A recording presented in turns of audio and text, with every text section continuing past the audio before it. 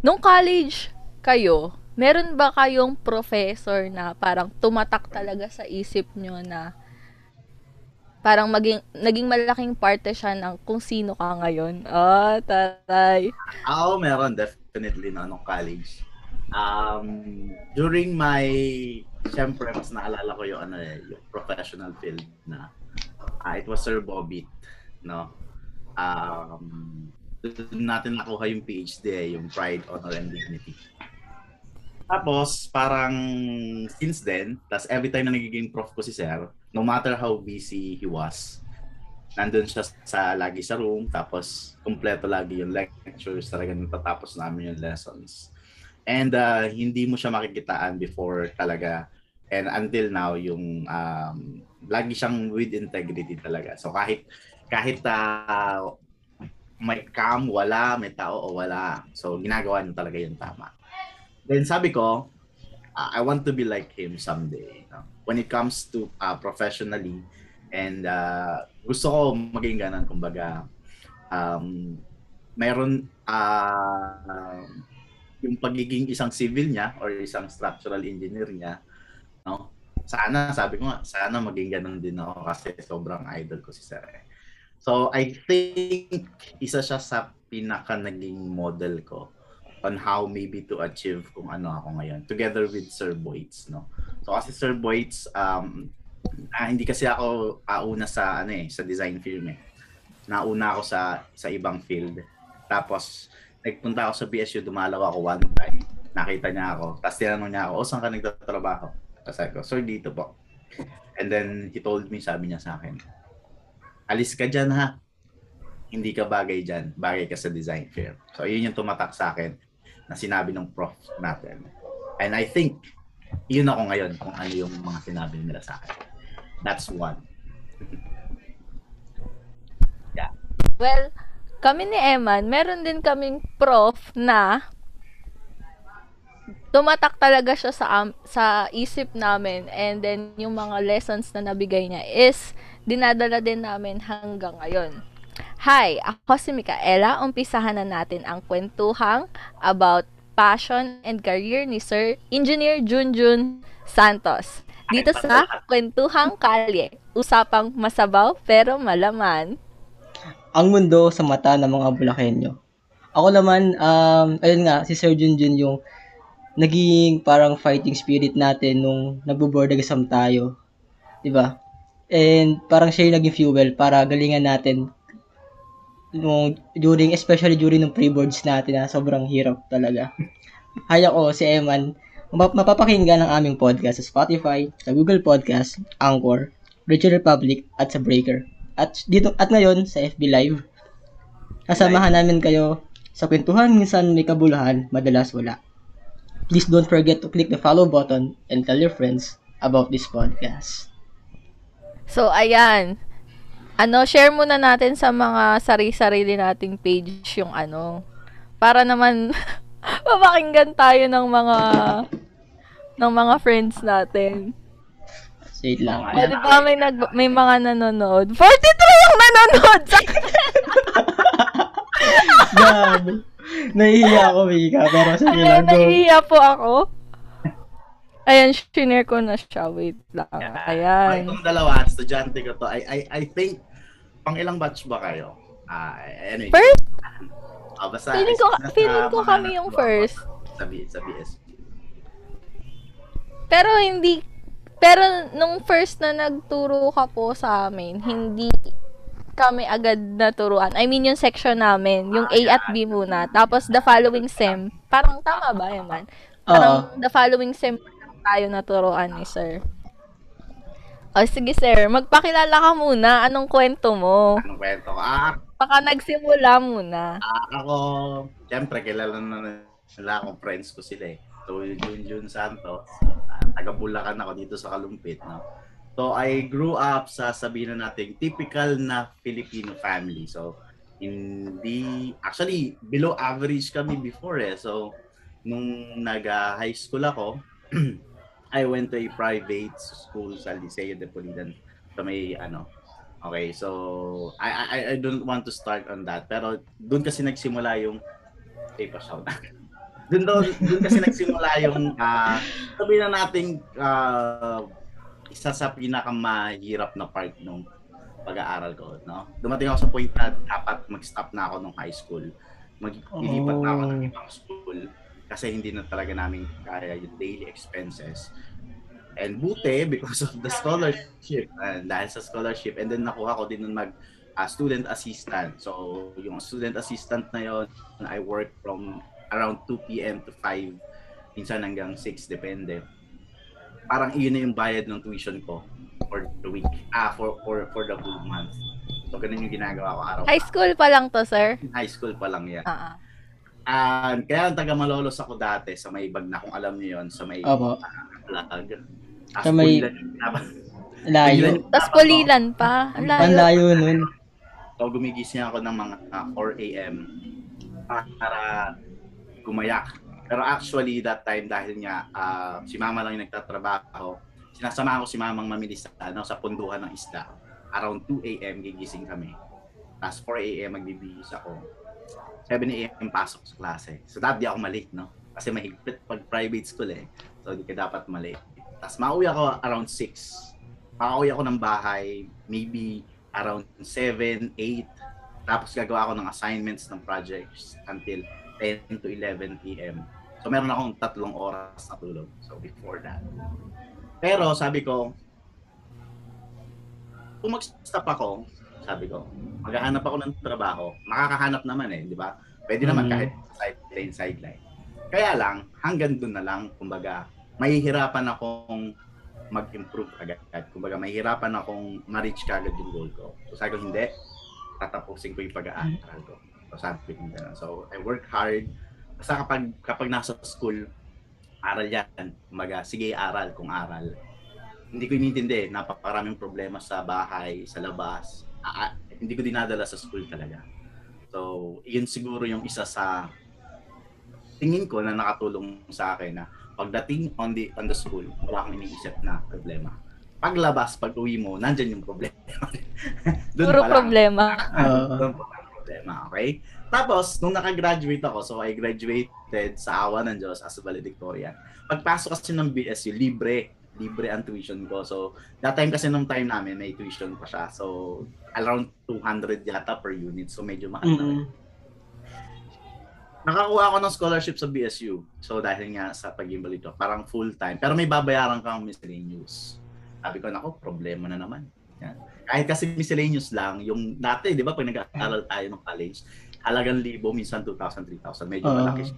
Opo. So, sabi ko, di ko alam kung paano ko siya kukunin. So, hanggang sa nalaman ko yung CHED Scholar. So, naging CHED Scholar ako, yung NSP. So, I got around 15,000 yata per semester that time. So, yun yung pinangbabayad ko. Pinangbabayad ko ng tuition. Tapos, yung mga libro, kasi dati, may binibili tayong libro eh. So, tapos, ang ginagawa ko, may mga klase na pag hindi, sabihin na natin nahihirapan sa lesson, kasi minsan, di ba, ganun talaga. Ang ginagawa ko, nagpapaturo sila sa akin.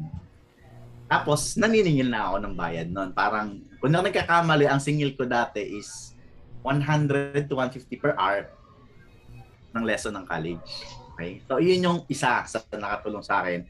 Tapos, every time yun, magre-review na kami. Then, minsan, may isa ako kasing kaklase na, pero dati kasi tulungan ko talaga yung mga kaibigan ko rin dahil gusto ko. It's not because of course, the money itself. And then, yung magulang niya, ang nangyayari kapag aalis na kami sa kanila, kasi doon kami nag-overnight. Parang lola, alam mo yung mga lola, aabutan ako sa kamay ng, anak, pang dagdag mo. Ayun, nakakaraos ako. Yun yung mga pinangpa-projects ko. For 5 years. For 5 years, gano'n. Hanggang pati yung si Sir, yung anak ni Sir, surveying, si Sir Roque. Sir Roque, so, ayun, tinuruan ko din yung mga anak niya. So, that time, nag-aaral sila sa ICSP. So, yun, parang kay Sir Roque, may minimum hours ako. May minimum yata 2 hours ako lagi. Tapos, ang binibigay sa surveying ba yun? Oo, 250 per hour. So, sa isang linggo, nakakaroon ako ng 500 per hour. Kay Sir Roque pa lang, alone. So, baon ko na yan kung pwede ko nang pambaon ng isang buong linggo. So, nakasurvive ako ng ganun. So, aside from then, marami akong tutorial ng mga high school dati na binibigay sa akin. So, nakakatulong sa akin yan. Now, pagdating ko ng pagka-graduate, iniisip ko board exam. Kasi 6 months sa Manila yon, tama ba? 6 months ako 6 sa Manila. months. Hindi ko kaya yung gastos kasi gagastos ka sa dorm, gagastos ka ng pamasahe, ng pagkain. Technically, wala na talaga as in. So, nalulungkot ako kasi sa tingin ko, hindi ako makapag-take ng board exam.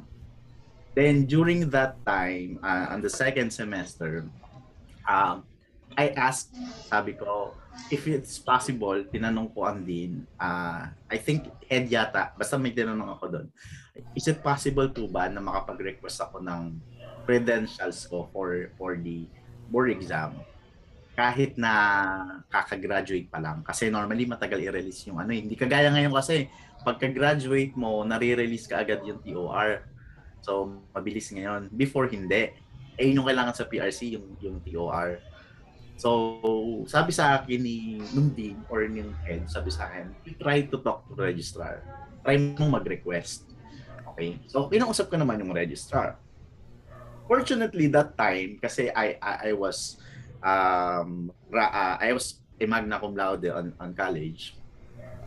Tapos, nag-request ako sa registrar. Sabi ko, is it possible po ba na mag-take ako ng board? Pero nagre-review na ako that time. Pag weekends, thank you to Review Innovation. Ayan, may. Libre ko sa Review Innovation, libre ko sa Review Innovation. So nila, generous talaga ng RI. Okay? So, binigyan na lang ako ng free during the second semester habang pumapasok ako sa BSU. Every Saturday, pumapasok naman ako sa review center. Kaya lang minsan, hindi ako nakakapasok kasi nga, thesis, sabay-sabay yun eh. Thesis, projects, exams, ang dami. So, kukunin ko tapos, iuwi ko ng bahay, doon ko aaralin. Normally, weekends. Ganon yung naging routine ko during the second sem. Then, deadline na ng PRC, parang graduate ako April 10. Ang deadline ng PRC is April 13. So, I have 3 days to prepare. 3 days. Tapos, kasama pa dun yung Sabado at Linggo. So, parang isang araw lang talaga. Pag na-miss ko yon, hindi na ako makaka-take ng board exam. So, nakuha ko sa BSU yung ano ko, diretso kagad ako sa PRC. Tapos, nag-apply na ako. So, ayun na, meron na akong NOA. Ang susunod kong tanong, ready na ba ako? Ang hirap sagutin kasi bali, ilang months preparation na lang, sir, from board? Less than a month. Less than a month na lang. So, tinanong ko sarili ko, kaya ko bang pumasa? Yun yung una eh. Medyo confident naman ako kasi nagtatap naman ako sa mga boards. Although hindi ako yung, siyempre, yung top 1. Mga top 8 lang, mga ganun. Top 7, top 9. Andun lang. So, sabi ko, sure naman na malaki yung kumpiyansa ko talaga na papasa ko. Pero yung pag-top, iyon ang medyo alam ko sa rin alanganin. Pero sige, pinagpatuloy ko. So I tried in less than a month. Inaral ko lahat ng hindi ko pa alam, tsaka ng hindi naman kasi lahat na ituturo talaga at undergrad level. Inaral ko lahat yon. Ang dami, lalo yung sa geotech kasi yung bandang dulo. Parang iba sa atin hanggang ang naituturo is geotech 1. So pagdating sa bandang dulo, yung max, wala na talaga. So, hindi na kasali. Talagang inaral siyang mag-isa na all throughout. Tapos, ganun din yung mga higher na concrete na hindi na na-discuss ng iba. Inaral ko din. So, talagang nagsama-sama na siya lahat. No? Sabi ko, papahinga ako. Parang 1 week before the board yung papahinga ako. Hindi ako 1 week before, hindi na ako nag-aral. So, 1 week, basta days to 2 weeks. So, mga 4 days to 1 week. Hindi na ako nag-aral kasi sabi ko, i-rest ko na yung utak ko. So, siguro I did my best naman ako. Sabi ko gano'n. Tapos, nung mismong board exam, eto na. Makaba, syempre, lahat naman tayo kabado ng first year. Tapos, math siya. May mga erroneous talaga. May mga erroneous, hindi ko alam kung mali, hindi yata ako sanay talaga manghula. Pero sure ako, sabi ko, nung first day ko, math, parang hanggang 1 p.m. yata, hanggang 12 ba, hindi ko na matandaan. Maaga ako natapos, parang 10 p.m. tapos na ako sa board.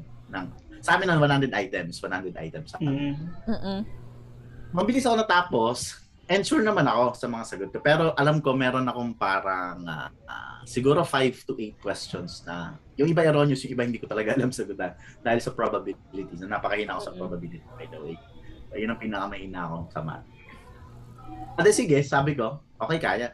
Then, sa hapon, yung geotechnical, pagdating ng geotechnical, ganun din, maaga ako natapos.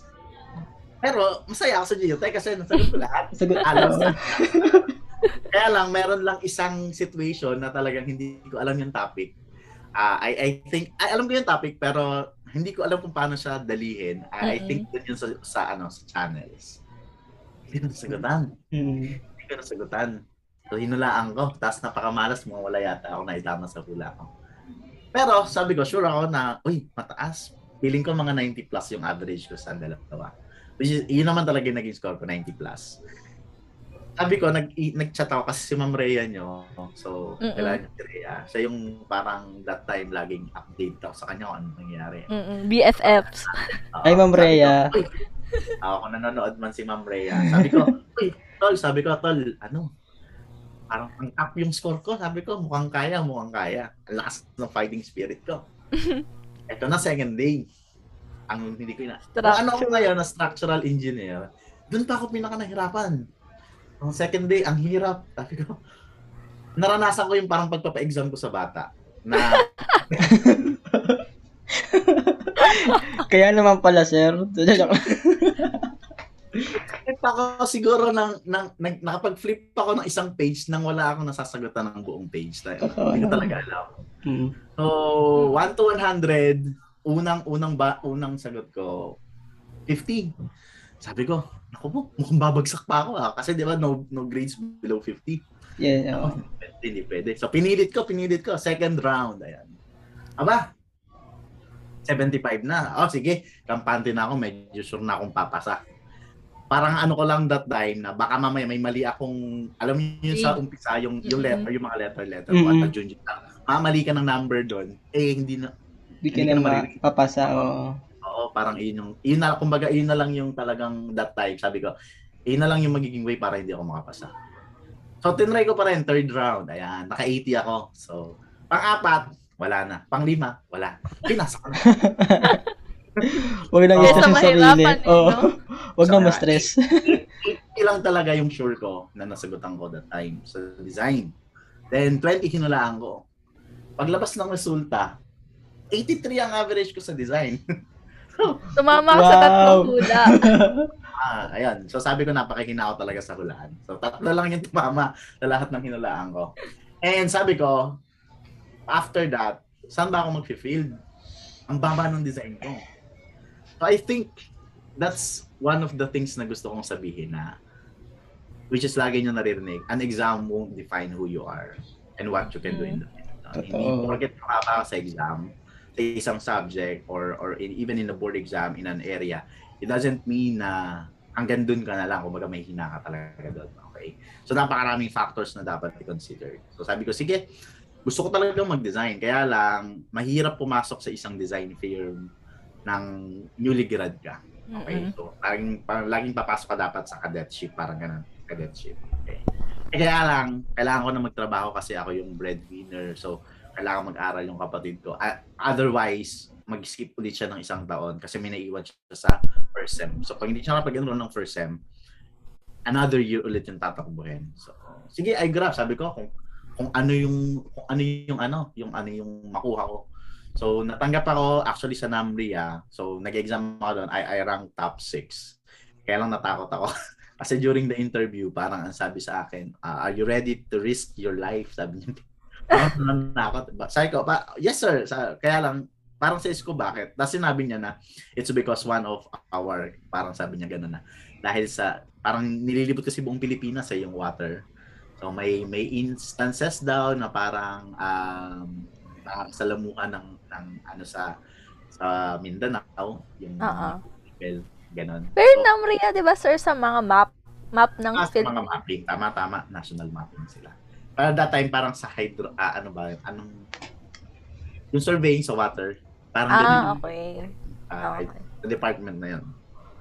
Umuwi ako, sabi ko sa mama, mataas yung sahod, talagang ang ganda, yung starting salary parang aabot kaya yata ng kasama yung hazard pay kasi nga may hazard pay. Parang aabot yata ng 50 kung hindi ako nagkakamali. Wow.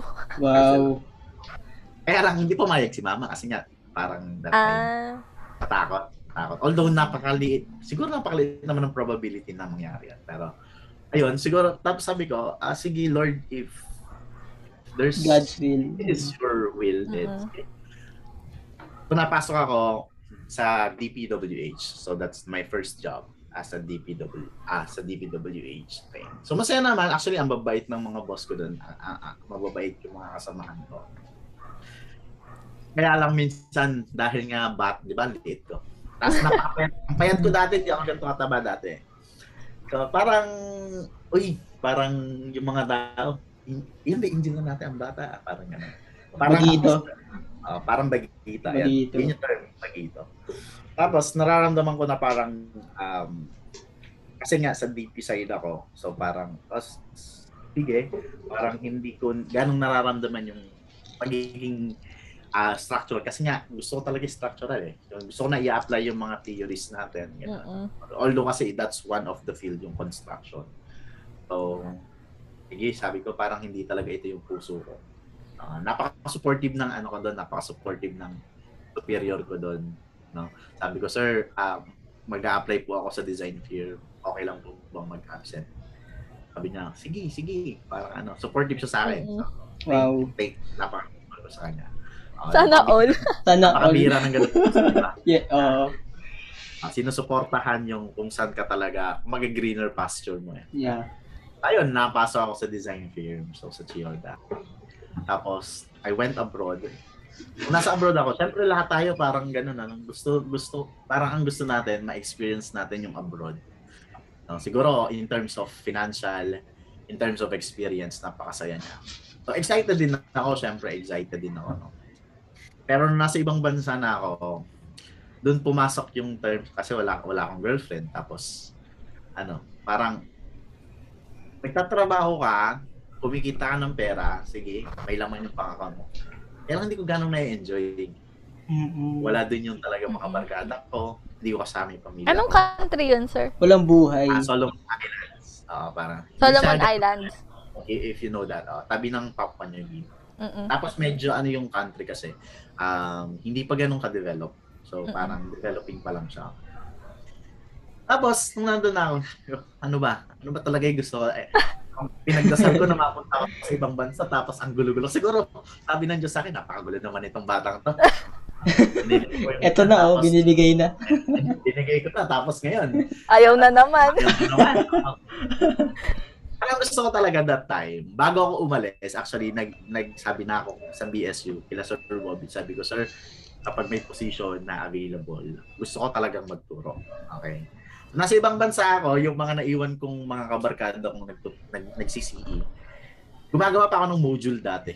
Tapos, nasa ibang bansa, pinapadala ko sa kanila. Pag may tanong sila, sisend nila sa akin yung question, sasagutan ko, i-explain ko. So, parang nagtuturo din ako before. Tapos, hanggang sa chinata ko ni Rhea, sabi niya, Jun, gusto mo daw bang magturo dito sa BSU? Sabi niya, in the next SEM. Parang sabi ko, parang pinagdadasal ko yun . Kasi nga, sabi ko, gusto ko nang umuwi ng Pilipinas, pinagdarasal ko. Talagang, sabi ko, Lord, bahala na kayo sa financial kasi hindi ko kayang kitain sa Pilipinas yung kinikita ko dito. So, I don't know kung pag-uwi ko, kaya kong i-survive yung gantong living na nagpapaaral, kumakain nga, hindi ko alam. Pero sabi ko, if God brings you to it, He will bring you through it. Yeah. Sige, lakasan ko loob ko. Uuwi ako. So, pag uwi ko, nagturo ako ng BSU. Tapos, doon pumasok yung mga design. So, isa lang yung unang nagtiwala. Isa pa lang. Siyempre, wala akong client, wala akong kilala eh. So, may isang nagtiwala. Tapos, itong nagtiwala, siguro nagustuhan naman niya yung work. Kasi sabi niya, malaki daw yung natipid eh. Steel structure kasi yun. Steel lang tinuturo ko, di ba? Steel structure kasi yun, ang laki daw ng cost. So gustong ipa-value engineering. So sabi ko, I cannot review the work of your plan, pero I could make another plan para sa inyo. As kayo na po ang mag-compare. Okay? And then after that, ayun, parang may kakilala yung architect na yon, parang words of mouth. Asa, ni-refer po kayo ni architect ganito. So, naging dalawa na sila. Tapos hanggang naging tatlo. Ganun. So, parang pusa na siya. Sabi nga ni Rancho da Shamal da Sancha, di ba? 3 Idiots. Ano na yun? 3 Idiots. Sabi niya, do not chase success. Be an engineer. Sabihin niya, be a good engineer and successful. And I think that's the very good point na sinabi niya. So, tama naman. I think sa akin nag-a-apply yun. So, hanggang ngayon, ganun pa din. So, nag-multiply yung mga projects.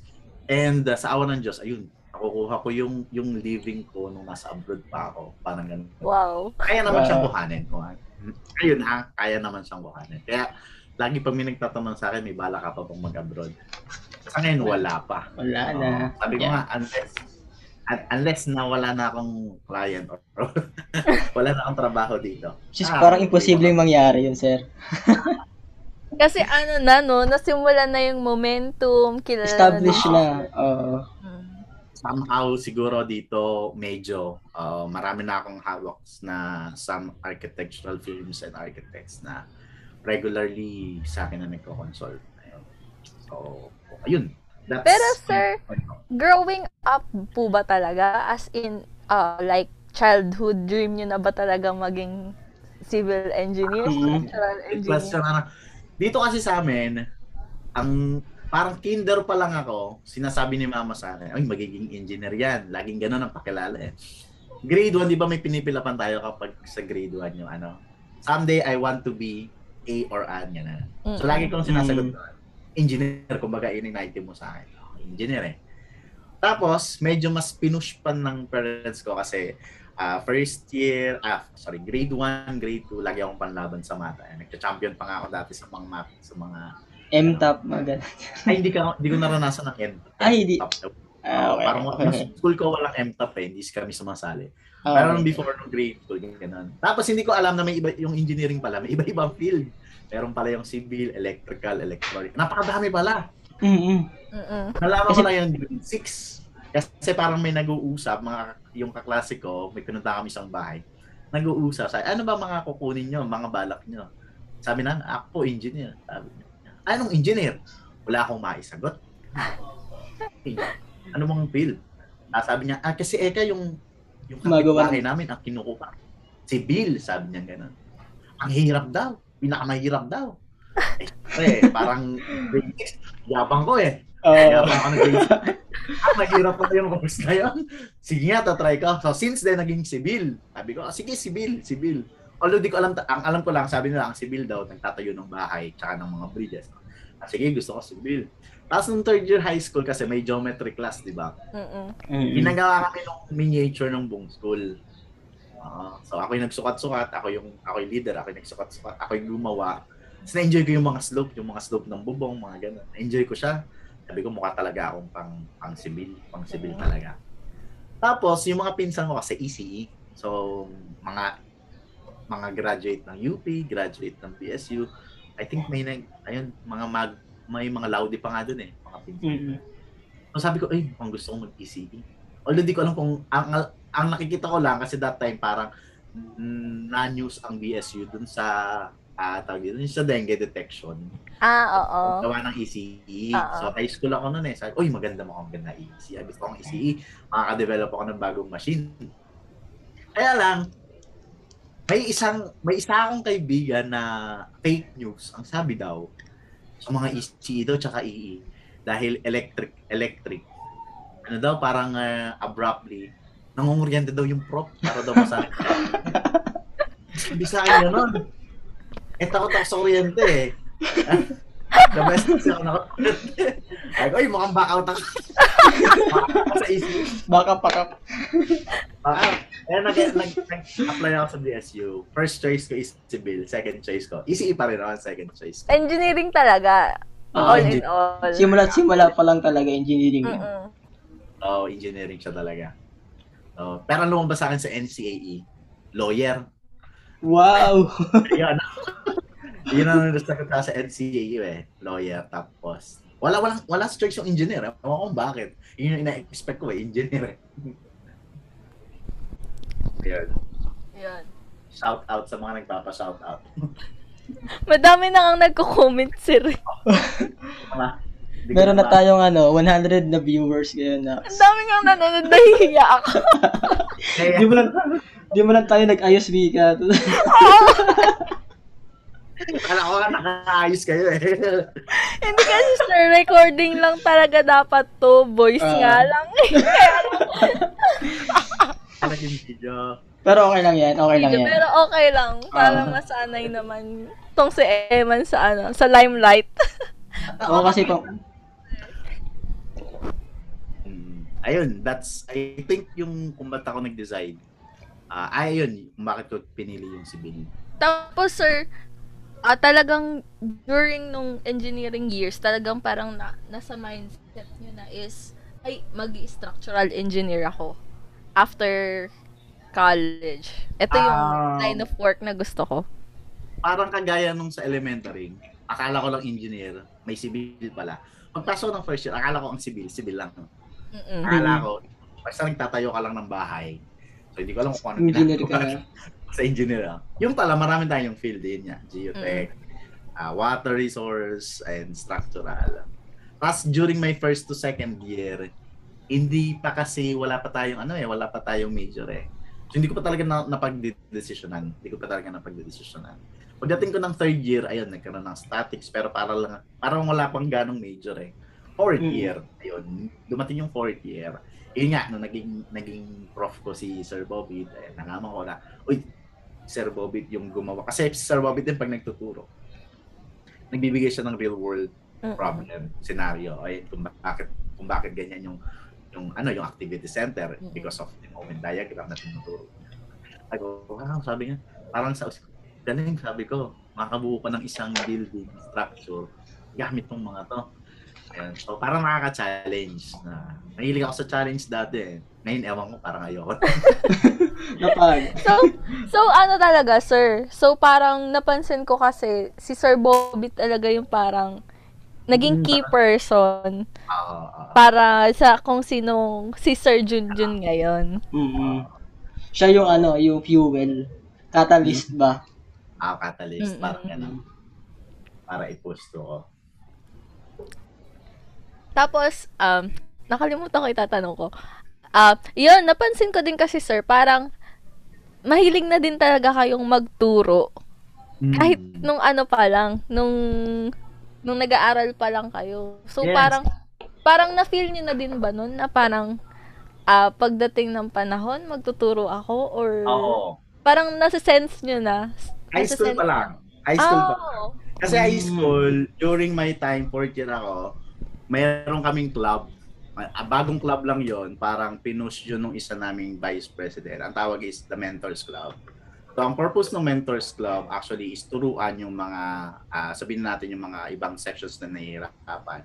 Hanggang dumating sa point na ang nangyayari is, minsan, kuwari, si teacher wala sa classroom. So, syempre, kesa masayang yung time, okay, so gagawin papatawag yung mga Mentors Club, sino yung capable magturo, let's say, physics, projectile, okay? So, tatanungin ako ng teacher ko, sabihin sa akin, June, alam mo na ba yung lesson na to? Kaya mo bang i-share kahit insight sa mga, kasi wala ako. I go, yes po ma'am. So, ayun. So, doon pa lang nagtuturo na ako. So, tapos nakikita ko parang ang sayang magturo pag nakikita mo na natututo yung estudyante, natututo yung bata.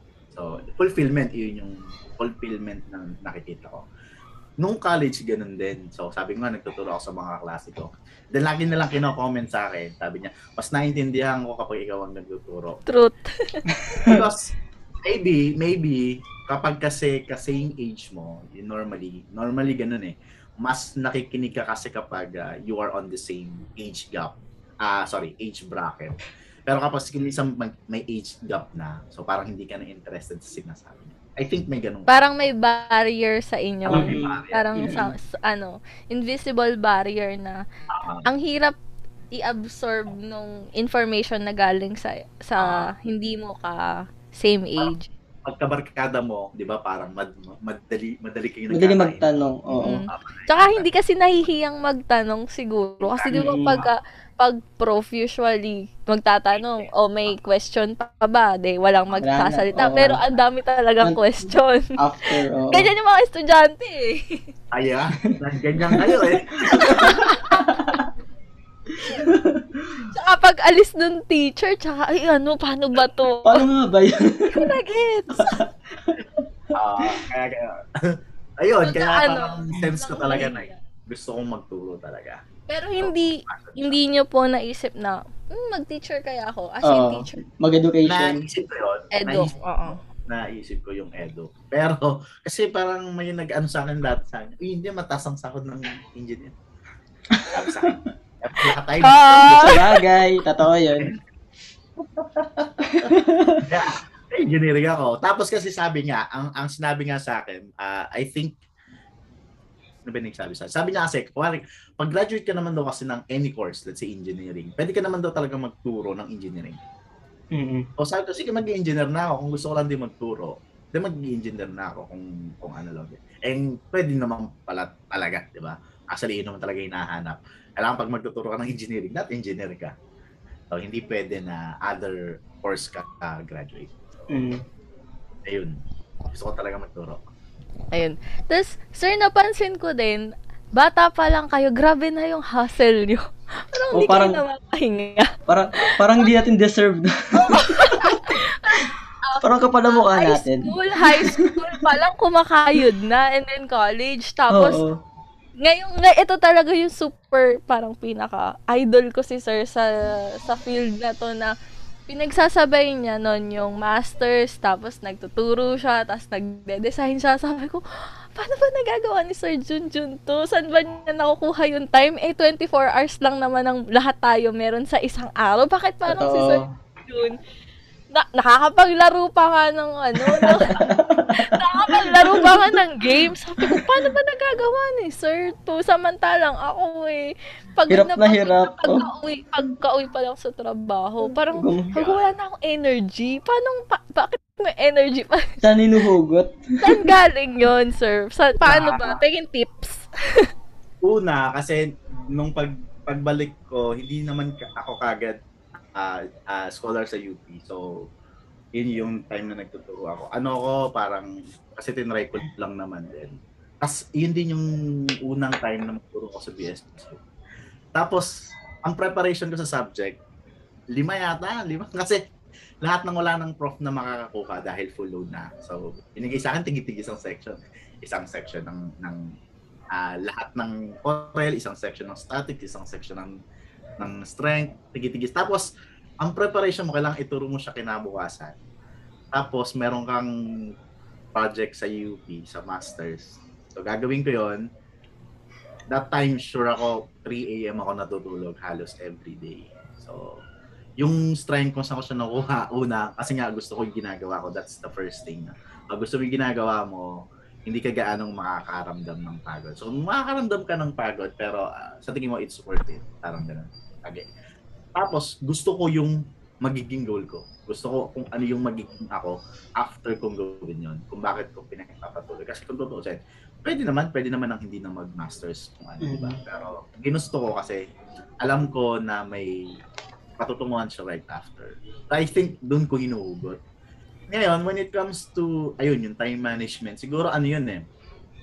Ang problema kasi, actually, kuwari mga baguhan, ganyan din naman ako nung una. No? Grouping pa rin ako kung saan ko dapat ibuhos yung energy ko, yung time ko. Kaya lang, sa mga medyo matatagal na sa industry, let's say ako medyo na ako sa design, gano'n.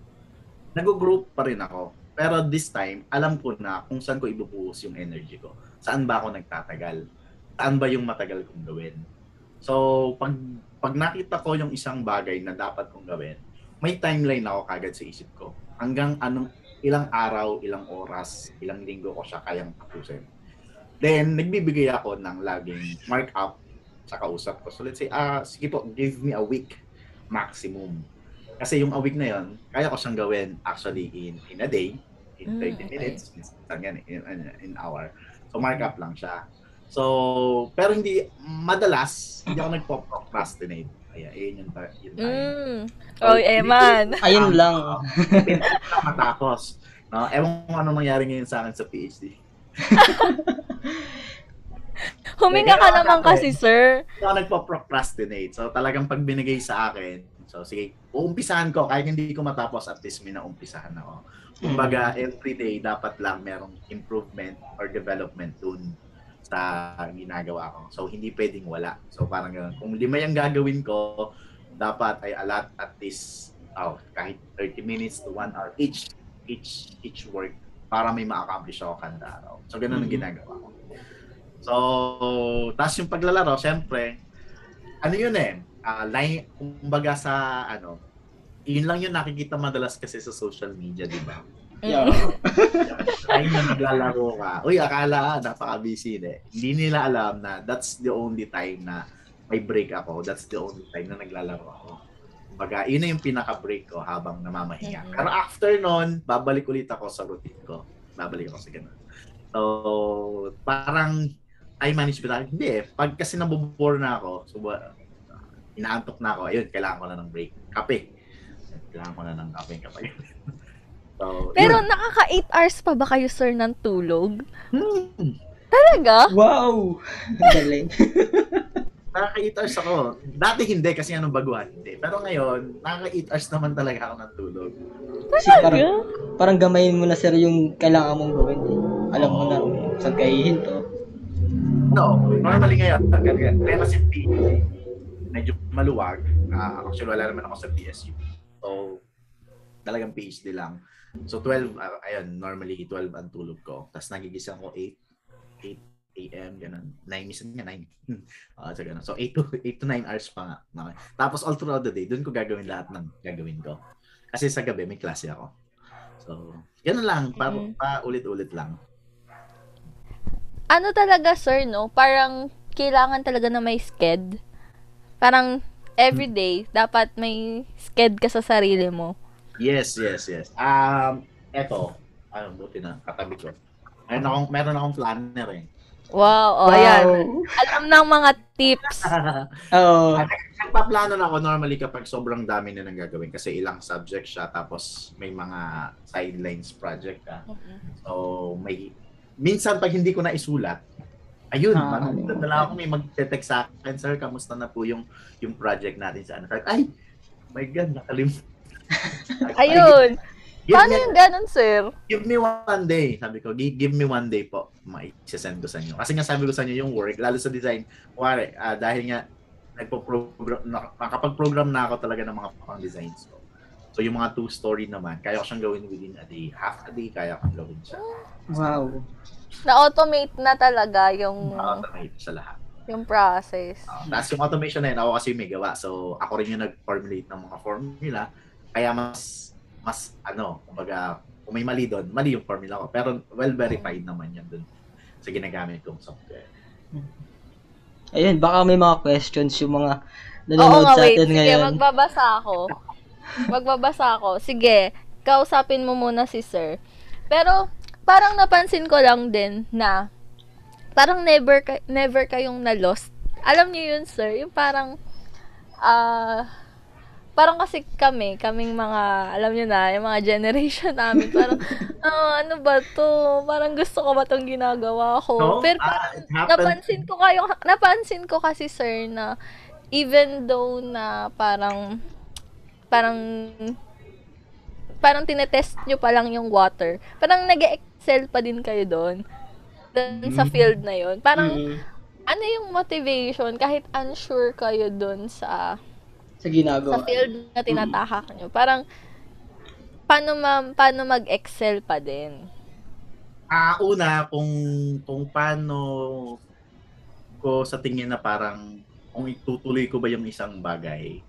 Kasi lagi kong dahilan nun, pinagdasal ko tong bagay na to. So, lagi kong sinasabi, kapag pinagdasal ko yung isang bagay, kahit anong mangyari, ibig sabihin, there's a purpose kung bakit ibinigay.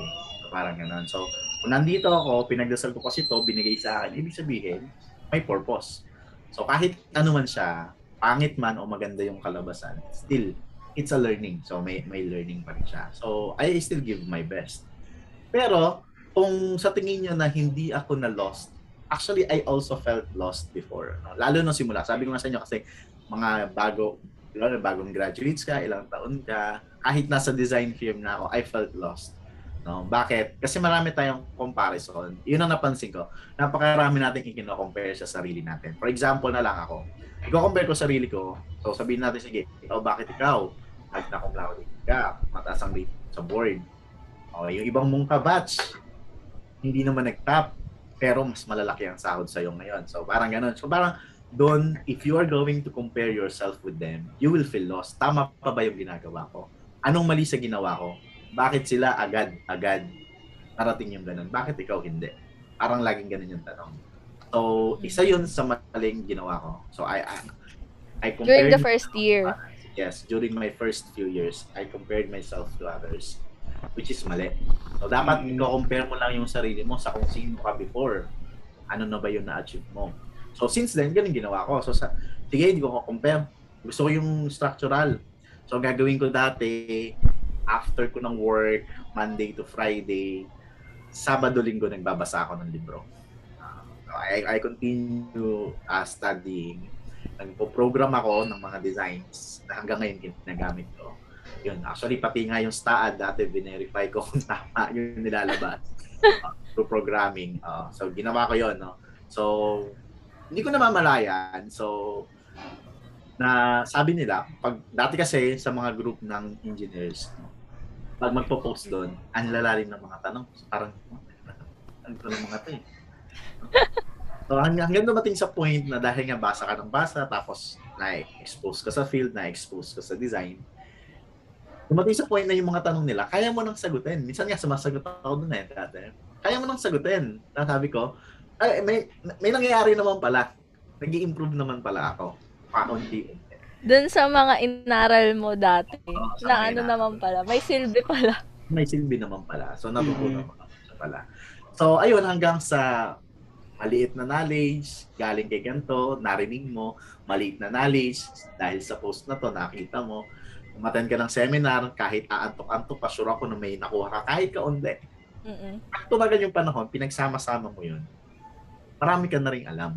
Okay? So, ganun lang talaga sa simula. Di ba? Mahirap talaga, sabi nga, the beginning is always the hardest. Okay? So, laging ganun.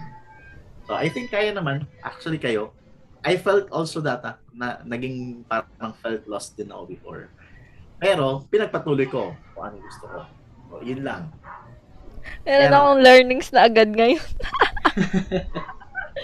Pero sir, parang bata pa lang ba? Parang magaling na ba talaga kayo? Or dumating din sa point na tagal kayong nag-practice, ganyan, matagal kayong nag-aral? Kasi ewan ko kasi ng college, gano'n, nagko-compare. Ako kasi mahilig ako mag-compare na hindi pala maganda. Mali. Ayun, parang sabi ko, ba't gano'n yung mga kaklase ko? Konting panahon lang sila nag-aral, pero ang tataas nung mga scores nila. Pero ba't ako, isang magdamag akong nag-aral, pero ba't gano'n, ang baba pa din ng score ko? Parang, paano ba, sir? Magaling na ba talaga kayo? Dati pa lang? Or as in, nag-aral din kayo ng isang magdamagan? Paano ba? Paano nag-start? Elementary kasi ako, pinanlalaban ako, valedictorian din ako noon. So, magaling yan. Pero, syempre, hindi pa ganun hindi pa ganun ka-develop. At napunta ako sa high school. Tapos, hindi rin naman ako top 1 on my first few years. First 2 years, hindi ako top 1 eh. Top 8 lang ako, ganun, top 5 lang. Tapos, parang ikaw, ganun din, nagko-compare ako. Bakit ganun? Bakit parang alam na nila yung mga topic na tinuturo? Bakit ako hindi? Tapos, at tanga ko sa English, talagang, first. Grabe, hindi ako makapag-English talaga. Kaya lang, I remember yung sinabi sa amin yung teacher ko nung first year, si Ma'am Chu, Eileen Chu. Sabi niya, you just try to speak English kahit mali-mali ang grammar mo, okay lang. Harap ka sa salamin, makipag-usap ka, okay lang. So, I tried it. No? As well that, syempre, yung mga dati using maliliit na pocketbook ng grammar eh. Ayun. So, binabasa ko yun, talagang iniintindi ko isa-isa, nakakailang. Siguro yung isang pocketbook ng grammar na yun ng mga verb tenses. Siguro 10 beses kong nabasa na yun, no? Pag may nakakalimutan ako. So, again, hindi ko namamalayan na nag-improve na pala ako. So, dumating sa point, pagdating ng 4th year, ako pa yung editor-in-chief ng paper. So, ang ginagawa ko dati, when it comes technical sa mathematics, kuwari chemistry pagdating mo ng 3rd year, 2nd year ng high school, during the 2 months, nangihiram ako ng mga libro ng pang-chemistry at saka geometry. Inaaral ko na yun buo. So pagpasok ko ng school year, yung buong scope ng curriculum, alam ko na. Di ba meron tayong pre-test? Nung high school. Hindi ko na maalala. Diagnostic test, parang ganun. Diagnostic test, at tama-tama kung ano yung alam mo, no? So basta pagdating ng mathematics at saka ng science, chemistry, ang score ko, kuwari chemistry, over 50 yun madalas eh. Score ko 45, 44. So, ang hindi ko alam, minsan kasi may mga tanong eh, when electron was discovered? Siyempre, hindi ko na matatandaan. Yun yung mga namamali ko. So, ganun ang ginagawa ko. So, still, nag-aral ako before, prior, no? Kasi iba yung iba yung learning ng first time mong matutunan at iba yung learning kapag second time mo nang matutunan. Kaya nga pagdating sa review center, kahit napakaraming tinuturo, nakakasunod kayo. Because that is already the second time na na-encounter niyo yung ganung subject.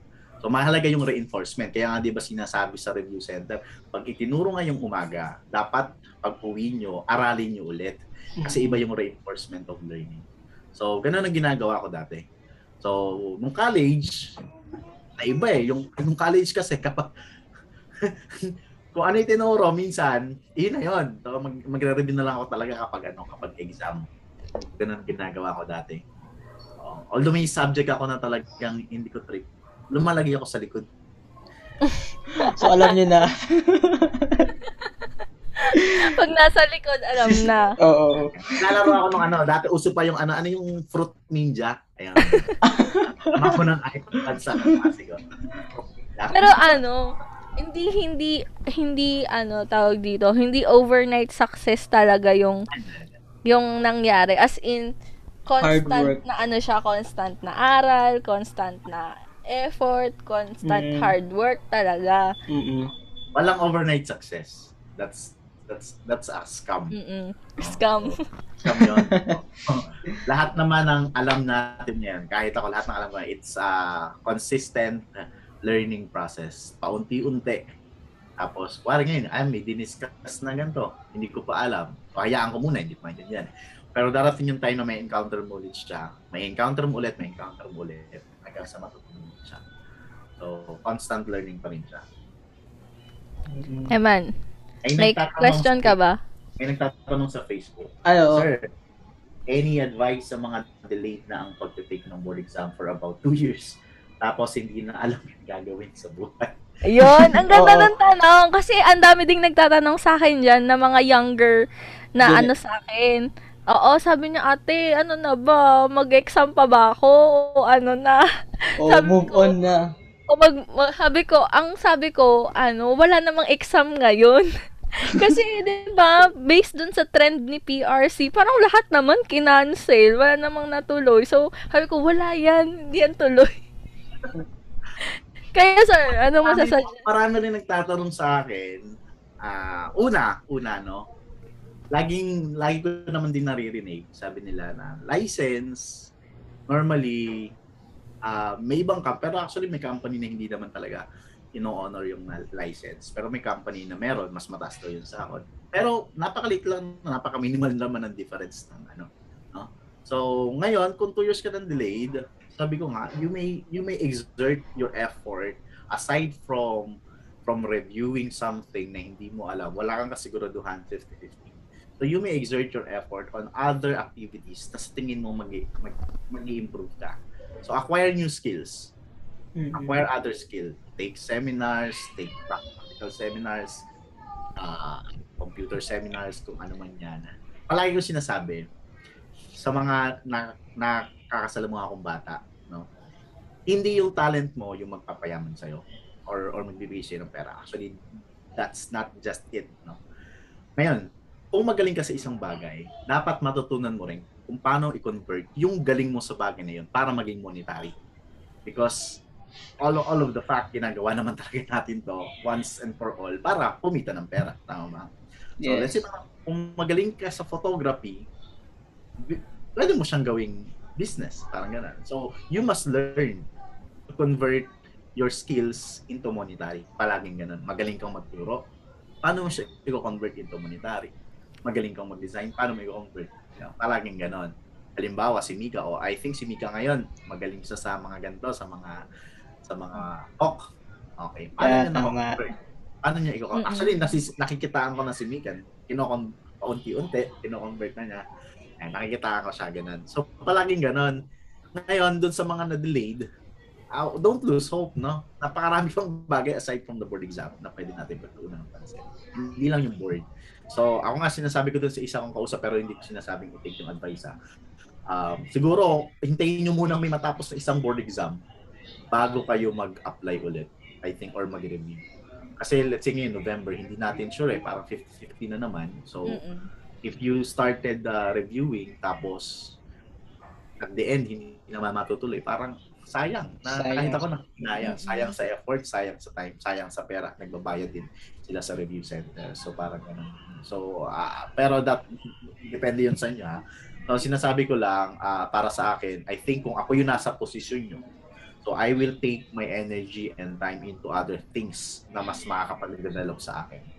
And also, mako-consider as experience. So, pwede kang muna magtrabaho for the meantime, kung meron. Okay. Kung wala, then you take some seminars. You take some readings. Okay. And isa sa mali, okay, hindi tayo tinuruan maging financially literate before sa school. Okay.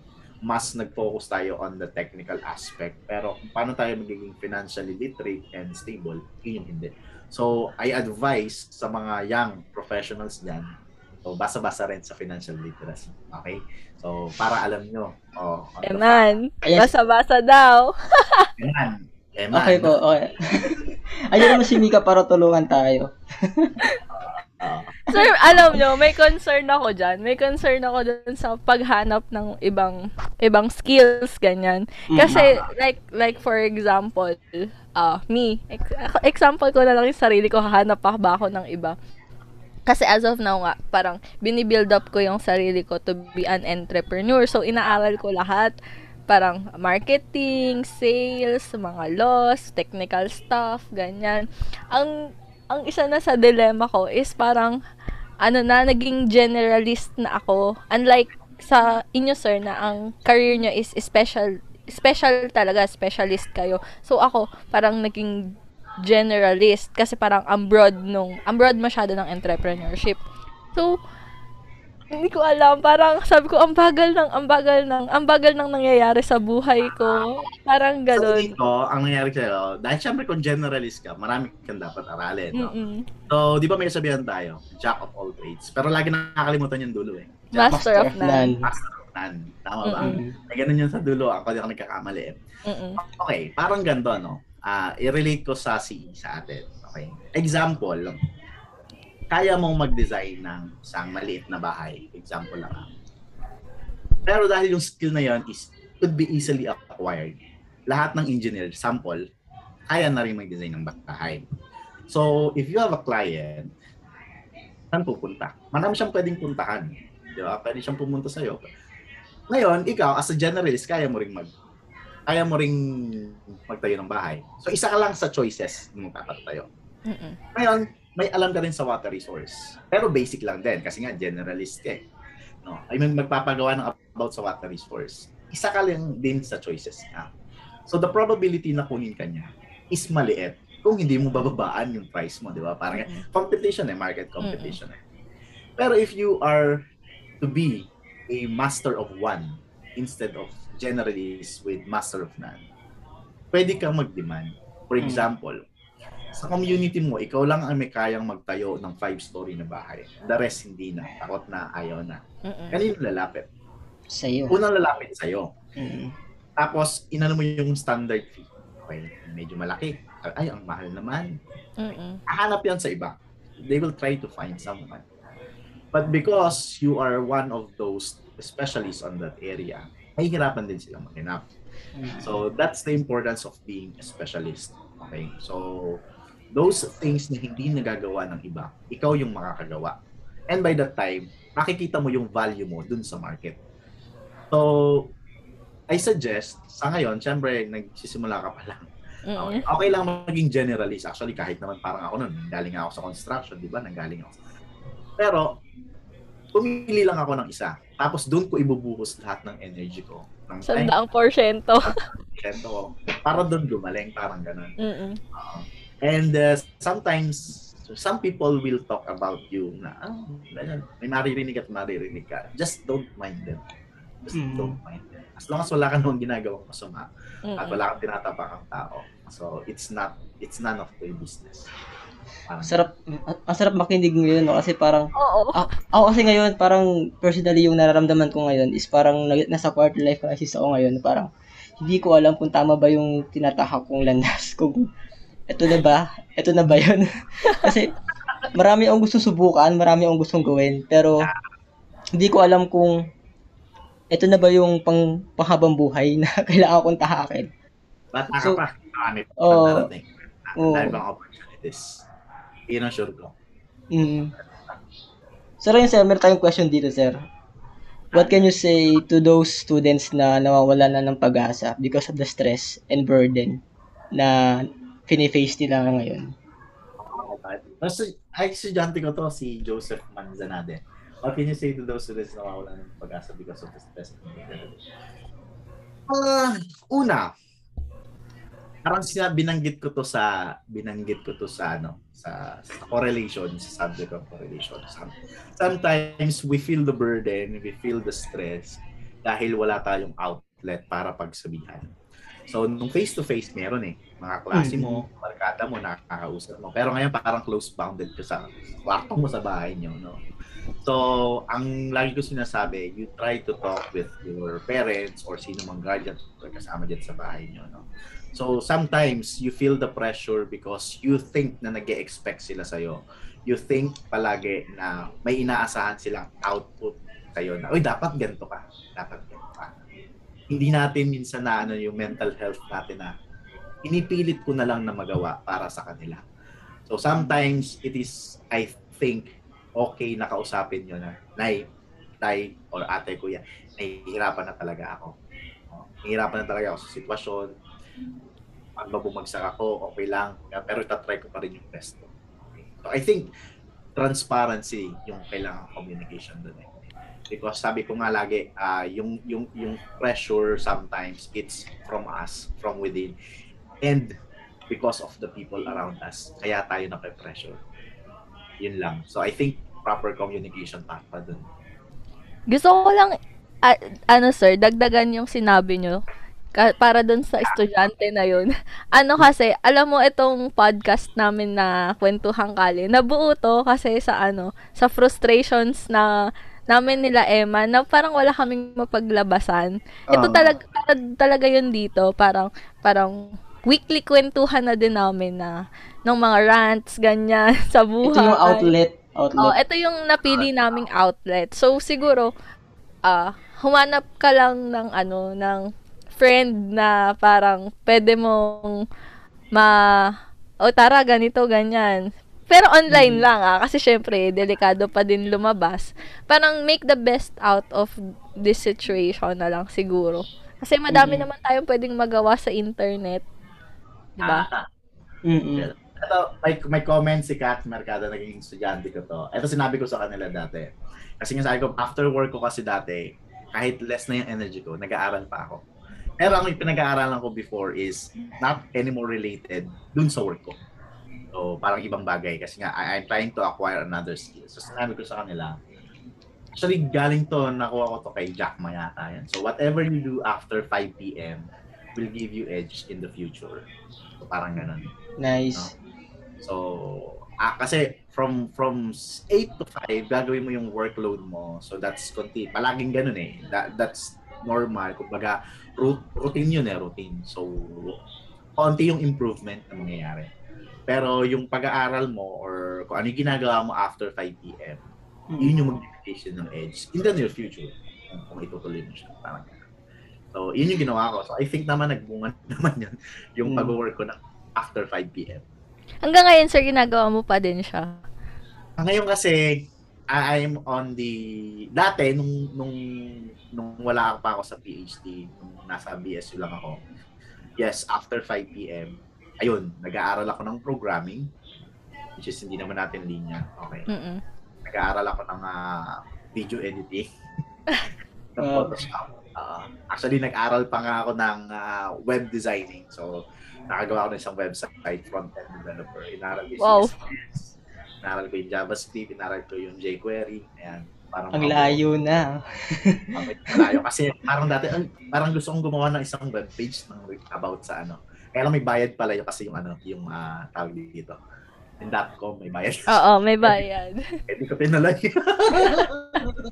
Pero yun yung purpose ko nun kung bakit ako nag-aaral. Pero sabi ko nga, hindi siya naging waste kasi kahit ngayon, nagagamit ko siya kasi yung mga syntax nun, almost the same. Nagagamit siya. So, walang pagsisisi. Anything na matututo ko, I think hindi yun dapat pagsisihan. Hindi sayang na oras. Hindi sayang yun yung oras pag natuto ka. Yun. Ayan. Ano ba? May mga comments? Ayun, sir. May yung sa question na binigay namin sa iyo. Kung hindi ka structural engineer, ano yung sa tingin mong career mo? Industry?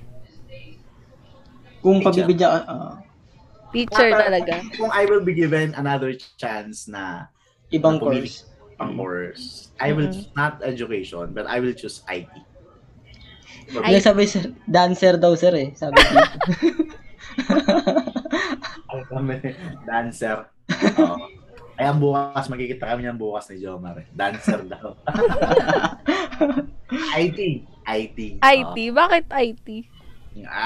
We cannot deny the fact na ngayon talaga technology is improving. So, napakaraming ng technology. So, yun talaga yung, I think, even in the future, kailangan siya, yung IT. So, papipiliin ako, I will choose IT. Kasi nga, nung nagpo-program ako ng mga software ko, sabi ko, naku, kung IT lang ako, kaya kong i-program to.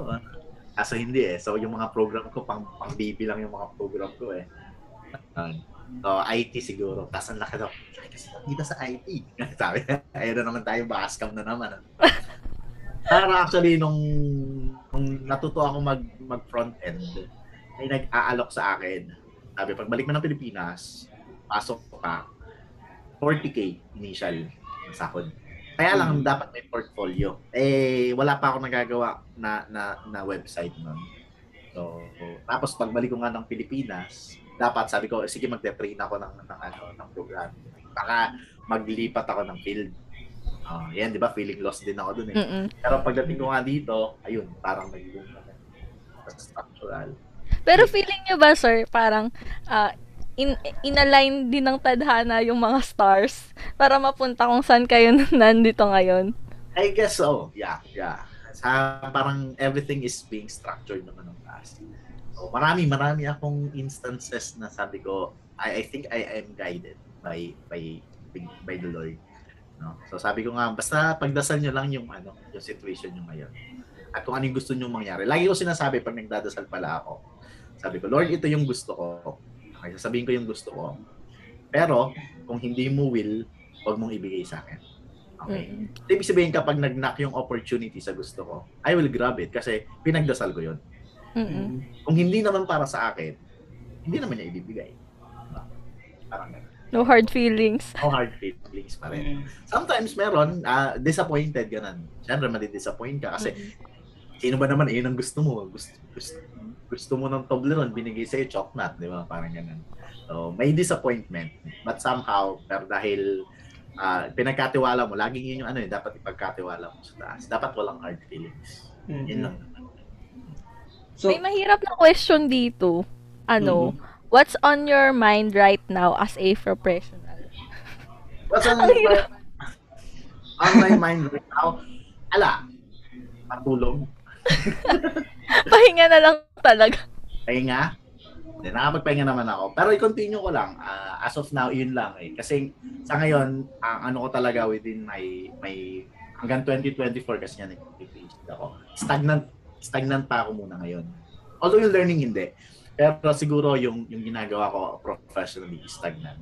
So, parang tinanggap nyo din, sir, sa sarili nyo na pag nag-enter kayo ng PhD, talagang, ano mo na, Yeah. parang, hindi mo na mag-i-increase yung kung ano man yung mangyayari sa buhay. Talagang, oo. Kasi, sir, yun yung feeling ko ngayon, ang stagnant ko, ngayong nasa MA. Parang nahihirapan ako na, ano ba nangyayari? Tama pa ba to? Ilang years na. Kumbaga sa laro, nagko-cool down ka muna. Okay, cool down. Walang nangyayari sa'yo eh. Pero after mo mag-cool down, pag natapos mo yan, doon naman magnanak yung ibang opportunities ahead. So, you will still reap the labor, the fruits of your labor, parang gano'n. Okay? Siguro naiinip lang ako. Or kung sino, hindi ko lahat naman naiinip. Yeah, lahat naman naiinip. Kahit naman ako tagal-tagal. So, yung PhD, sir, hanggang 2024 nyo pa? 3 years kasi siya eh. So, matagal. Grabe. So, sir, parang ano pa yung mga nilook forward nyo or what's next pa para kay sa isang Sir Junjun? Or parang, wait lang, sir, but before pala doon, parang, pinlano nyo ba talaga na mag-PhD or nag-knock lang yung opportunity tas ginrab nyo lang? Or yung mga bagay ba na parang dumadating sa inyo, parang pinaplano nyo ba siya or ano ba, yun? Actually, yung PhD hindi. Sabi ko nga nung natapos ko yung master's, na ako dito, ayaw na. Kaya lang, dumating yung dahil nasa BSU na ako, nagtuturo ako, tapos online, ang hirap ng online, ang hirap magturo. Really sa part ng prof, ang hirap magturo ng online. Nahihirapan ako. Kasi sanay ako na nag-i-interact yung student sa akin. Sanay ako nagtatanong, parang gano'n. Nakikita ko yung eye to eye. Tapos, biglang hindi ko na makita yung mga estudyante, hindi ko alam kung natutulog or wala. Tatanong ka, walang sumasagot. Talagang, sabi ko, parang hindi worth it, parang hindi ko alam, parang walang natututo sa akin, parang gano'n. Ayoko kasi ng gano'n na parang nagturo ako tapos walang natututunan sa akin. Parang hindi kasi. Sige, tapos nag-post ng scholarship sa BSU. Ay, mukhang, ayun, grab the opportunity. Sige. Para makatakas tayo ng one day sa online class. Wow, takas pala yung PhD sa online. Kasi grabe naman yung takas ko, sir. Hirap pa rin eh. Siyempre, of course, gusto ko rin, siyempre, after development pa rin. Siyempre, kasi kapag nasa academe ka, you are required to do advanced study talaga palagi. Palaging ganun kapag nasa academe ka. Hindi mawawala yun. Ngayon, yung plano ko on future, actually more on BSU eh. Gusto ko yung mga subjects na natutunan ko somehow i-offer din siya sa BSU, whether it is on master's degree or on undergrad, lalo na yung mga pwede namang maituro ng pang-undergrad. Pwede sanang ipasok sa mga elective, tapos ano yung mga possible na pwedeng gawin ng research ng CE department para ma-uplift yung department, matulungan yung ibang faculty. Parang ganun, more on sa BSU. Tapos sa development career, syempre nag-iisip din akong magtayo ng simpleng business on my own. So after the PhD. So yun yung nilolook forward ko. So maybe maliit na basta ganun. Na basta. Secret muna. Pero di ko sinasabi kasi nga, di ba? Ano yung sa quote? There are 3 things na to give in private. Nabanggit ko lagi sa klase. Una, love, relationship. Second is salary. Your next step ba yun? Yun ba yun, sir? Yes. The third is your next step. So, sasabihin. Although ako may pinagsasabihan ako mga close friends. Kasi, baka gawin ko silang tag dito, shareholder para investors. So, kung gusto. So, ayun. So, yun yung mga bala ko after ng PhD. Matagal pa yun. Yung pa yung mga kasi ako nga, matagal pa pala yung PhD. So, parang, for now, naka-focus kayo sa So, yun nga, sir. More on kayo, no? More on, yun? Yung parang kung ano yung nasa harap mo, yun yung parang pagbubuti ko, rather than parang future-oriented na, or both. both. Parang lagi kong nilook forward, kung gagawin ko isang bagay na to, what would it help on my future? Parang lagi ko ring inaano yung ano yung quote na do something that your future self will thank you for. Palaging ganun. So, kung ano yung goal ko, sabi nga ni ano, sino yun yung sa goal? Sino yun? Sino yun, Eman, yung ano, yung malaki katawan na ano, Iwan Pamilya. Yan, diretso lang. The Rock? Hindi, sino Hindi yun? ko maalala. Basta yan. Basta yan, kung mayroong kang goal. Si Rendon. Okay. Okay. Focus on your parang goal. Ayan, ganun pa rin, focus on your goal. Parang hindi mo naman iiwan yung pamilya mo, di ba? Parang do something towards your goal every day. Parang so makakatulong pa to. Parang, one step at a time. One step at a time. Wala naman talagang overnight success. Wala. Kumbaga small steps lang talaga, sir, no? Lagi. Konti-konti. Kaya ikaw, Mika, huwag ka mapagod. No, eh. Konti na lang. Konting tiis na lang. Kaya magsasablay ka na, konting taste na lang. Ay, Diyos ko, ilang mas? September, October, November, December, January. 5 months. Labarn. Okay, kaya yan. Grabe. Kasi kay sir ako nang hingi no ng ano nga yun sir, yung pinapasa sa UP, yung parang referral galing sa dating mga prof, ganyan. Kay sir ako nang hingi nun, tapos sabi niya, ay hindi ako pwedeng magbigay. Kasi sa scholar ba yun, sir? Yeah. Tapos pinasa niya ako kay Ma'am Rhea. Si Rhea. Sayang, hindi ko alam kung nanonood si Ma'am Rhea. I think Nasaan nga ba si Ma'am Rhea? Ma'am Rhea ay nasa Australia na. Ay, wow! Taray. Crush ni Eman si Ma'am Rhea. Tagal Nung na. college. Grabe. Crush niya si Ma'am Rhea. Ako man yata ng estudyante sa BSC, crush si Rhea eh. Nag-aaral ako ng maigi dahil kay Ma'am Rhea dati.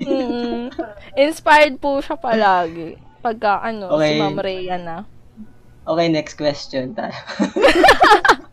Ano ba question? Wala na Hindi. akong makitang question dito sa ano. Hindi, ayun, yung di ba sir, yung sobrang hirap ng pagtuturo ngayon sa BSU. Ang daming problems, ang daming nagaganap. And then, parang sobrang happy mo pa rin. Parang ito talaga yung passion na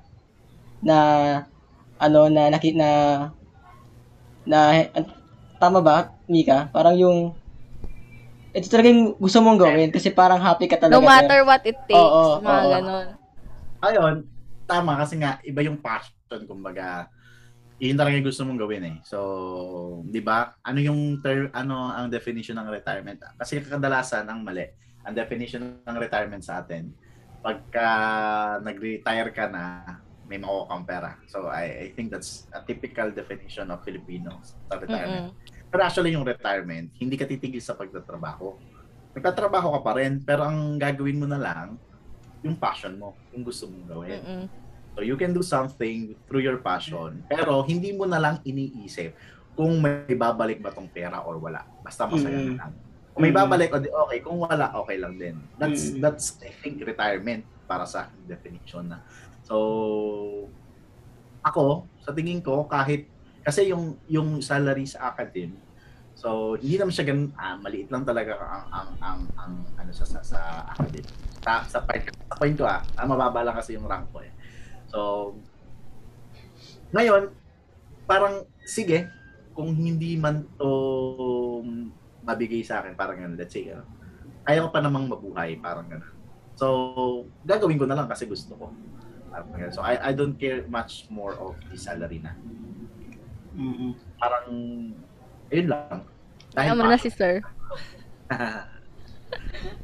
Di ba may mga questions pa tayo, sir? Mga huling habol sa mga nanonood ngayon. Wala na. Ayan ba nanonood? Hindi ko nakikita eh. 49. Meron pa mga 49 audience natin. Nanonood. Oo. Ay, dami nanonood Madami tayong naloko. Char. Yun. Ano, Mika? Ano, Okay. last advice na? Or last words? Oo. Final words, last words. Grabe naman. Words. Oo, sir. Yun. Advice Sa mga, sa mga young professional natin, sir. Mga ayun, sa bago. mga young bago dyan, so, huwag kayong magsawang mag-try muna ng iba. So, you can try something. Depende sa magugustuhan nyo. Pero never give up, no? Huwag kayong give up. Kasi darating talaga kayo sa point na may hirapan kayo. Darating kayo dun sa point na parang, ayun, sabi nga kanina, ay, wala nang nangyari sa buhay ko. Tama pa ba yung landas na tinataha ko? Tama ba yung pinili kong choice? Tama ba tong trabaho para sa akin? So you will go on those things, no? So you will even compare yourself with other professionals. Uy, bakit ito dati? Kinukutusan ko lang to sa school. Bakit yun? Mas mataas pa yung ano sa akin, ranggo sa akin. Okay. So you will encounter those. Because that's, I think, inherent na yun sa tao na i-compare yung sarili niya over the others. Okay? So, again, if you're going to do that, madi-disappoint lang kayo. So, avoid disappointment. So, avoid stress as much as possible, lalo ngayong. And then, again, ayun, may nabasa ako, kinoment ni Sir JP. Sabi niya, you can take the tours related to work or develop related skill para makapunta ka on the same destinations na gusto mo. Okay? So, hindi lang palagi one way. Hindi lang isang way yung success eh. So, kung kinukuha mo yung 5, pwedeng 3 plus 2, pwedeng 4 plus 1. Okay? Pwedeng, etc. Okay? 6 minus 1. Okay? So, napakaraming ways. Okay? So, it's up to you to develop. Although sometimes, most of the times na sabi nga is, it's on the wheel ng nasa taas. Okay? So, kaya lagi yung sinasabi, you always take prayer every time you have a decision making. And never, tama yung sinabi, never make a decision when you are happy. Ano yung tama ba? And never make promise when you are happy. And never make a decision when you Kapag are sobrang galit. Yes. If you are on your extreme emotions, huwag kang magde-decide, huwag kang mangangako. Kasi most of the time, heightened lang yan na. Laging Hype ganun. ka lang. Hype ka lang. Okay? So, paunti-unti. So, kung may ginagawa kayo ng 8 to 5, after that, iwasan nyo. Kasi, hindi naman sa pero nandun na kayo sa stage 20s, nandun na yan sa stage na you are already developing your future. You are developing your skills, your character. No? So, yung mga laro, medyo iwas-iwasan na ng konti. Yung pag-Netflix, paminsan-minsan na lang. Okay? Panonood ng movie. You take time. Kasi itong 20s talaga, lagi yung gathering. Laging construction ng future mo. Ipon, savings, etc. Okay? So, gawin nyo na lahat nandyan. Mahirapan talaga kayo lahat dyan. Pagdating ng 30s, I guess, wala pa naman ako sa 30s, pero I guess pagdating sa 30s, nandun na yung building. Okay? Pwede na makakapagpagawa ka ng ganito. So, you will start doing that. So, laging sinasabi sa akin ni Sir Bobby din, huwag kang mainip. Darating ka din dyan. Okay? Bakit? Laging sinasabi, sir, wala akong naiipon. Sir, wala akong nagaganto. It's because marami kang binibili ngayon. Marami kang pangangailangan na hindi mo nakuha noon. Totoo. Pero darating yung time na nabili mo na lahat. So yung mga pera or yung income mo, pumapasok na savings. And that's the thing na i-harvest mo na as you go on. So again, mahirap yung 20s. So sa mga beginners, mahirap 20s to early 30s. Pero hindi pa end ng lahat, no? So again, lahat may kapupuntahan. Lahat may pwedeng application, no? Hindi sayang yung mga oras na natututo ka, whether it is mahirap or not. So always focus, sabi niya ni Rendo, focus on your goal, pero do not leave your okay? Salamat kay Rendo. Yun lang. I guess that's enough few words for them. Sobrang inspirational ng episode natin ngayon, Mika. No? Totoo. Ito yung kailangan kong mga words sa mga oras na to. Oo. Dati ang ito pala may nagtanong. Trabaho o negosyo? Trabaho o negosyo. Ito lagi stand ko. Depende sa situation kasi ng tao. May mga tao na may binubuhay na family or breadwinner and they cannot take a risk para mag-invest lang sa negosyo. They need an active income palagi because they are breadwinners and hindi ko sila masisisi doon. But if you are if you have the opportunity or capable of having a business aside from work, then that would be better. Pero kasi kapag nagsisimula ka sa business, it always a risk. Okay, hindi siya palaging panalo. So maraming times talo ka. So what if may binubuhay kang pamilya? What if you're a breadwinner? Okay, tapos hindi nag-flourish yung business. Sometimes hindi naman natin iniisip yung sarili lang natin eh. We always think of our family members. So if you are not capable of doing so, I guess you need a job. But if you are already capable of doing then you could choose investment or business. That's my stand on that. Tsaka sir, parang hindi naman lahat for paano ba tamang way para i-put ito? Parang hindi naman lahat ng tao is for negosyo or hindi lahat ng tao is for para maging empleyado. Parang depende din kasi yan kung yung mo, parang personality mo, ganyan. Yes, Depends talaga. May mga tao naman na kaya nilang i-juggle both. Parang siguro tanungin mo sa sarili mo ano yung mas para sa iyo, 'di ba? Yes. Kasi kung hindi mo kayang magbenta, ganyan, ganun sa business, so most Baliwala lang probably din. hindi ka mag-succeed sa business. Yeah. That's Or kung ayaw mong aralin, ganun. So kaya nga sinasabi ko sa mga estudyante ko na hindi naman laging puro talino lang dapat paglabas mo sa field. Mahalaga pa rin yung puso kasi makikipagkapwa tao ka sa ibang tao. So if you are going to plan to be a contractor, hindi naman pwedeng mataas ng tingin mo sa sarili mo dahil lisensyado at matalino ka. So kailangan mong bumaba para sa iba. Okay? Kailangan mong bumaba. Makikipag-usap ka sa kanila, makikipagkapwa tao ka. And again, kailangan mong ibenta yung sarili mo. Okay, para lumago yung negosyo mo, yung contractor mo. So I guess that's socialism or socialism. Makipag-socialize sa tao. Sa tao yung kailangan din. Sa business, gano'n. Iba yung yung intelligent sa smart, parang ganun. Yeah. Yun.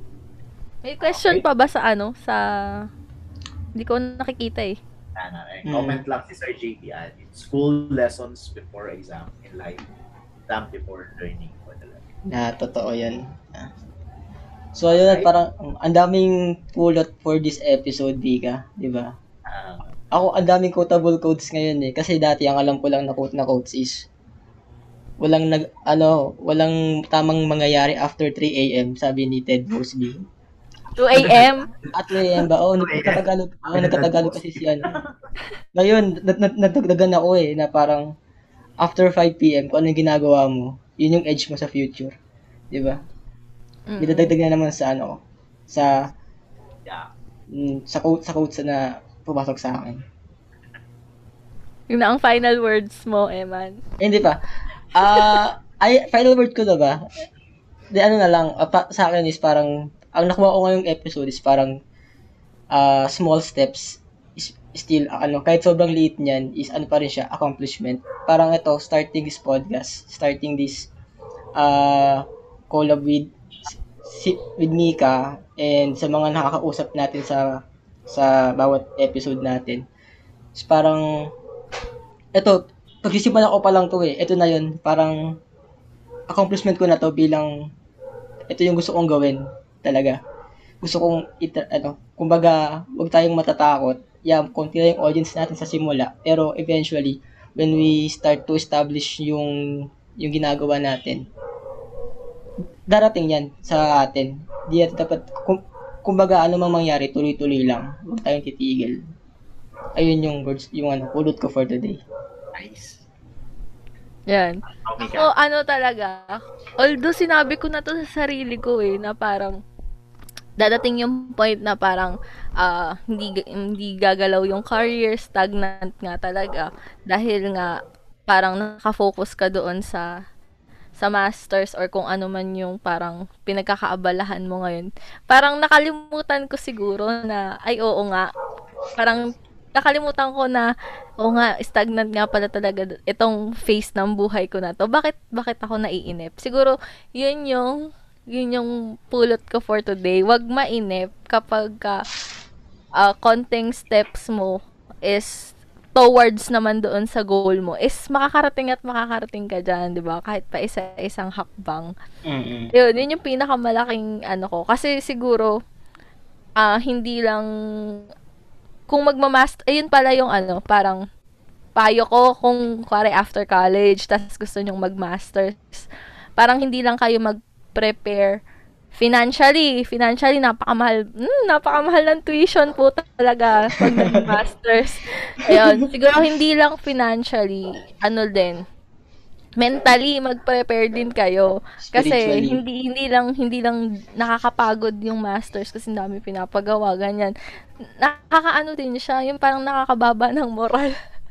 Basta ganon yung feeling. Siguro ihanda mo din yung sarili mo mentally na yun nga, hindi ka mag-uusad kagaya ng sa iba. Yun, wag mo nga i-compare yung sarili mo sa iba. I-compare mo lang yung sarili mo sa sarili mo din kung ano yung previous accomplishment mo. Yun. Yun talaga. Sa mga gustong mag-masters dyan after college, it's a scam. Hindi, joke lang. Pero kung gusto mo talaga din kasi talaga yung masters, parang tulad nga ng sabi ni Sir Junjun, may enjoy mo siya eh. Ako na-enjoy ko naman siya. Medyo nai-stress lang ako sa part na parang, yun nga kasi itong pandemic, ayan, parang ang daming stress. Siguro, na-overwhelm lang ako sa dami ng nangyayari sa buhay. Na parang walang nangyayari. Yun yung payo ko. Hindi siya scam. Kung pipiliin mong hindi siya maging scam. Sa anong point of view mo yun? Depende yun sa'yo. Alright. So yun sir, gusto ko kunin yung opportunity na to para magpasalamat kay Sir Junjun. Kasi sobrang busy niya pero pinagbigyan niya tayo for tonight na mag-share. Dapat nag-a-axi si Sir ngayon eh. Magkano ba sir ngayon? Ginagawa akong papers pero Sir, baka may gusto kayo i-promote, sir. Mga gusto mo. Mag-promote ka na, sir. Naman, wala. Parang, wala. For structural designs, kontakin niyo po si Sir Junjun Santos. Sige, for structural design sa Bulacan. Anywhere, pwede naman. So, you can help. Ayun. Message nyo lang siya. So, ayun, naabot mo tong part na to ng podcast. Ibig sabihin, enjoy mo at tinapos mo. At abangan nyo po yung replay nito. Ipapost namin to sa Spotify siguro next week. And, ayun, Mika. Kaya kung may suggestion ka or violent reaction o kaya trip mong mag-sponsor, please email us at kwentuhangkalye@gmail.com. Pwede kayo mag-suggest ng topic sa email na yan. At kung may gusto kang idagdag tungkol sa topic natin, ngayon, please use #kwentuhangkalye. That's it for today. Paalam! Bye, guys! Bye-bye, guys!